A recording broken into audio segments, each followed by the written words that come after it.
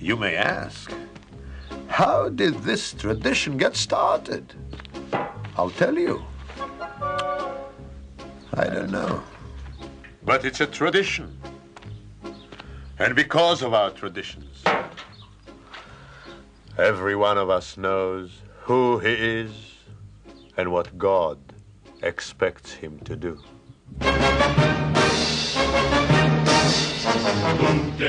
Hello, everyone, and welcome to Let's Talk Torah. I am Rabbi Tzvi Jacobson with NRM Streamcast, and we'll spend our time talking Torah, learning stuff, and having fun while we learn. You can always send your questions and comments to our mailbag at letstalktorah@gmail.com, and of course, I will answer as many as I can. Or you can go to our amazing webpage at letstalktorah.net. Yes, that's letstalktorah.net. And you can go to the archives. You can search for shows. You can catch up on the latest shows. And, of course, you can send me comments. You can send me questions. And we will answer them. And you can hit that donate button. And that would be amazing. If you could just go hit that donate button, that will be so helpful. The show can grow. We can get more people involved. We can take care of our costs in this amazing studio here. And we can even send out a happy birthday, happy anniversary in memory of whatever works for you. But please hit one of those 4 donate levels. That's really appreciated and really helpful for the continuation of the show. And, of course, if you want to remain anonymous, you can do that as well.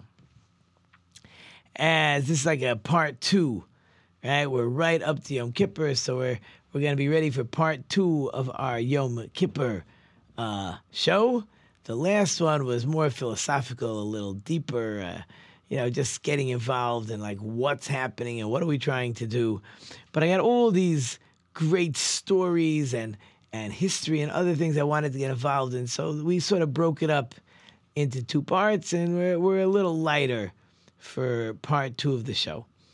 So we're talking about Yom Kippur, the holiest day of the year, this special day where we get to build a special relationship with God. And we need to look back a little bit. What is the history? What happened on Yom Kippur? What is this special day? So if we go back, the Jewish people leave Egypt. We travel. We get to Mount Sinai. We receive the Torah. Moses comes down with the 2 tablets. He was a little delayed, or we thought he was delayed in our calculation. And people got nervous. They thought Moses died. They went and made a golden calf as like an intermediary between God and the Jewish people. That was a bad idea. That becomes idol worship. And Moses sees it, and he breaks the tablets, and he crushes the idol, and he makes everybody drink it, and people die. And, okay, now Moses has to go for 40 days and 40 nights to pray to God that he shouldn't destroy the Jewish people. And then he goes back for another 40 days because he broke the first tablets. Now he's got to get new tablets. And he goes up, and so it's a 120-day process, right? He goes up to get the Torah on the 7th of Sivan. He comes down to break the tablets on the 17th of Tammuz. He goes up to pray, comes back down, goes back up again on the first day of Elul, and he comes down with the second tablets on Yom Kippur, the 10th day of Tishrei. And God makes a clear statement: I have forgiven the Jewish people. Salachti kidvarecha, right? I forgive like you requested, Moses. And interesting in the conversation that Moses has with God, it's amazing. Moses is the leader. Like, he gets it. So he tells God, he says, you got to forgive the Jewish people. God's okay. I forgive the Jewish people. And now Moses, he doesn't just ask for little things, right? Which is anyways a lesson, right? When you talk to God, the benefit in asking for little things is because you recognize that God takes care of you. But really, really, you should go all out, right? You ask for everything because, what's the difference? God gives you $10, $1 million, it's all the same. We're embarrassed, no, God's not going to give me $1 million. He'll give me 10. Why not go all out? So God says, I can't travel with the Jewish people. They're They're just too too stiff-necked, too brazen, too stubborn. I'll send my angel with him. So Moses, nope, God, you got to travel with us. And God says, okay. And Moses says to God, you gotta teach me how to pray. You gotta show me. And God does. Teaches him what's called the 13 attributes. And Moses says, you can't, it's just the Jewish people. You can't have prophets amongst the nations of the world. You only talk directly to the Jewish people. And God says, okay. Amazing. Like, whoa.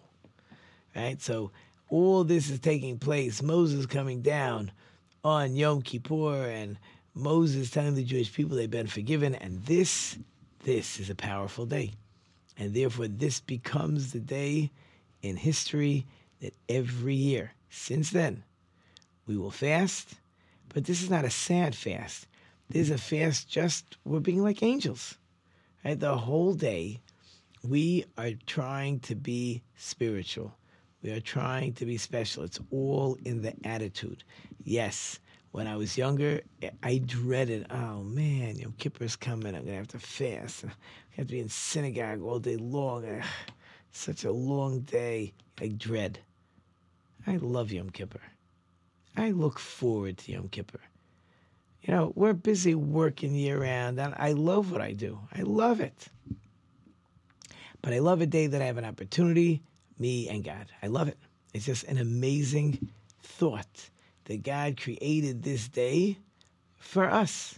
Right? It's just that alone is amazing.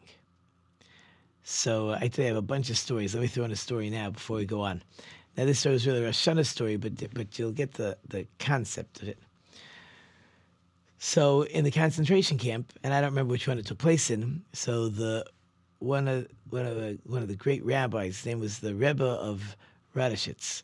In 1943, he wanted a shofar for Rosh Hashanah. Now, how he thought he's going to be able to blow a shofar, right, with all the guards, like they see you doing something Jewish, they'll come shoot you. But he said, I must have a shofar. And they told him, it's not happening.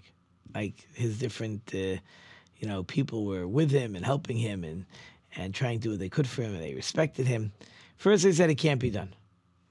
Then they said, we don't even have one. Like, where am I going to get a shofar from? So they bribed a Polish peasant to bring them the head of a ram or a sheep so that they could cut off the horn and make a shofar. Well, the problem was they brought him the head of a bull, which is not helpful because a bull's horn is not kosher for a shofar. He didn't give up. They again bribed, and this time he got it right. I'm not sure if it was a sheep or a ram, but I think they brought him in the head of a ram. And they went to one of the workers who worked in the metal shop. And they said, okay, you got to make a shofar. He says, I don't know how to make a shofar. He says, look, there's the head of this ram, this horn over here. You got to clean out the inside. You got to cut off the front. You got to drill a hole in there, smooth it out, and we got a shofar.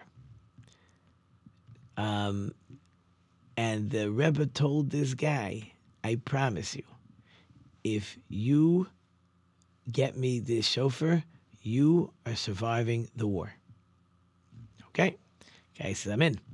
So he creates this shofar. I can't tell you if it was highly polished and as pretty as the ones you've seen. And it's Rosh Hashanah morning. And they fill the Rebbe's barracks, packed with people. And you could feel the holiness in the worst place in the world, in a concentration camp, where they were all suffering, but they were all there. They were on fire. They felt God. And he blew that shofar, and the emotion, it was powerful. It was amazing. They felt connected. Happens to be this guy who made the shofar ended up after the war marrying this Rebbe's daughter. And they did in the end find the shofar. He somehow tracked it down. And this shofar happens to be in Yad Vashem. So the shofar happens to exist. But that's just, trying to get a feeling, trying to recognize, trying to understand that part of Yom Kippur is just this intense, emotional connection to God. And that's the opportunity that everybody has on Yom Kippur. That's what the day is for. Right? The day is to just take it in. It's you and God.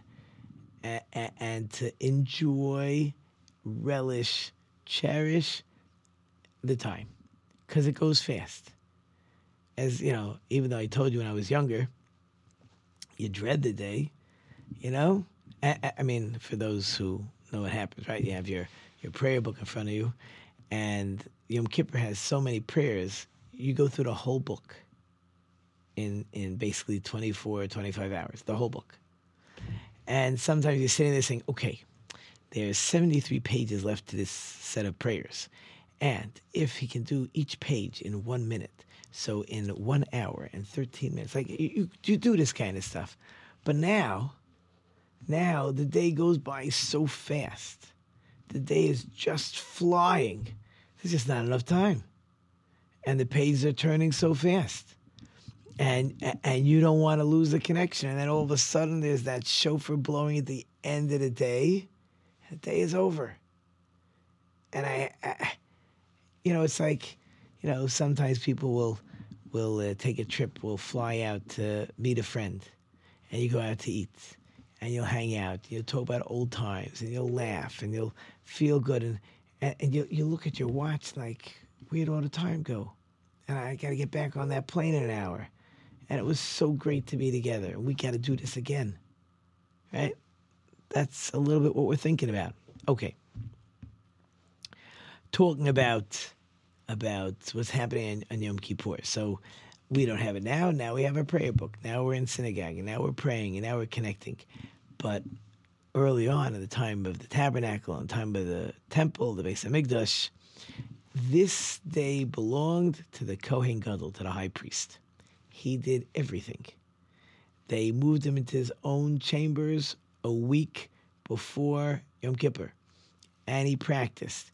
And he checked out which animals he was going to be sacrificing, and he studied, and they worked with him, and they discussed, and certain things were more difficult, and some of the things he had to do, I don't know how he did it. Like, it's cold, hard stuff, but they trained for it. And he get to enter the Holy of Holies like 4 times. He's going to go in. He's going to bring in the incense. It's called the Torah. And he's going to burn that over a pile of coals that he brought in. And he's going to go back and forth, and he's going to spritz blood from a cow and blood from a goat. And then eventually he's going to have to come back in and remove the fire pan that he brought in. Only gets to go in a couple times. Like a whole part of the service just to get into this most amazing holy area. That's where the first temple, the ark was there with the tablets. The second temple, it was just a room. There was a stone there because the ark was put away towards the end of the first temple. And it was like super concentrated holy. Like you understood this was the place, right? The high priest had to be careful about every thought going into his mind because he could get killed in a second. And the truth is, it's like fascinating because in the first temple, it's debatable. There were 12 high priests. There were 18 high priests. Okay, you talk about 21 years of service on average. And you weren't going to be a young man because you had to be the rabbi, the one filled with holiness. However they knew, you knew who was the biggest rabbi. This wasn't really a political game. You knew who the greatest rabbi was amongst the priests. You knew who it was, and you moved him into the position. In the second temple, I was telling my class about this today. There were over 300 high priests. And the first couple were there, Shimon HaTzadik was like 40 years, And Yochanan was there like 80 years. There was another one was 15 years. That was 11 years. And they got another 300 plus. Because what happened? They didn't deserve the position. Many of them, by the middle, had to pay off the Roman Caesars. And you gave a treasure chest filled with diamonds, jewels, gold, whatever you felt like. And you bought the position. Now, I ask my class, I ask this to people all the time, right? Let's think about this. So, over the last 50, 60 years, every high priest didn't make it out alive. And if he made it out alive, he died a few days later. So, one after another, these high priests were dropping dead. So, you're going to pay $1 million for the opportunity to go into the Holy of Holies so that you could die. Like, why? What are you thinking? You're going to pay $1 million to die? Like, why? So I told my class, I said, there's people out there, and this is historic, by the way. When God gave the Torah, he had to warn Moses, I'm coming down to talk. They're going to want to come up on the mountain, build boundaries, warn them and warn them and warn them. If they climb up on the mountain, they're going to die. Their soul will not be able to remain attached to their physical body. It's going to be impossible. But people have this desire for holiness. They will do anything because the soul is yearning, desiring, wants that holiness. And people mistakenly think that it's worth dying for holiness. Now, boy, my class says to me, but aren't the 3 cardinal sins? You have to give up your life. I said, yes. I said, in general, the Torah wants you to live and be holy. The Torah does not want you to die for holiness. But there are exceptions. There are things that are just so terrible that the Torah wants you to give up your life for them. But in general, and the Torah wants you to live. So these high priests were misguided. They wanted that holiness. They were going to die over it. They knew they were going to die over it, but they wanted the holiness anyways. So again, on one side, there's what to be said for that, right? There's what to be said that you really want to get close to God. You're doing it the wrong way, right? But you want that holiness. So that's an amazing thought. So the high priest, with all the things he's doing on Yom Kippur, and they're sending off the goat that's going to be thrown off the cliff, and he brings sacrifices, and he's reading from the Torah, and he's doing what's called vidui, where he says to God, the Jewish people, the priests, if they sin, please forgive them. So in these prayers or certain blessings, the high priest will say that special name of God, and he will actually pronounce it properly. We don't pronounce it properly. First of all, we don't know how to pronounce it. Even if you look at the name of God with the what's called the nekudos, the way to pronounce the name, you physically cannot pronounce it. It doesn't work. You should not try. You're not allowed to try. But in any case, he would pronounce God's special name 10 times. Now, think about it. The temple is not, you've seen the Temple Mount. It's not that big of an area. You know what I mean? You start getting 10, 20, 30,000 people, it ain't no room. Right? Even by the Western Wall, in that area, it's a big area, they're squeezing 100,000 people.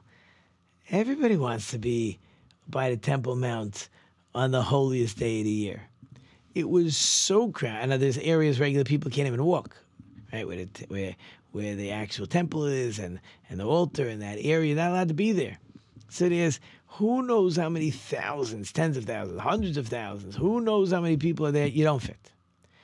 The Talmud says it was so packed.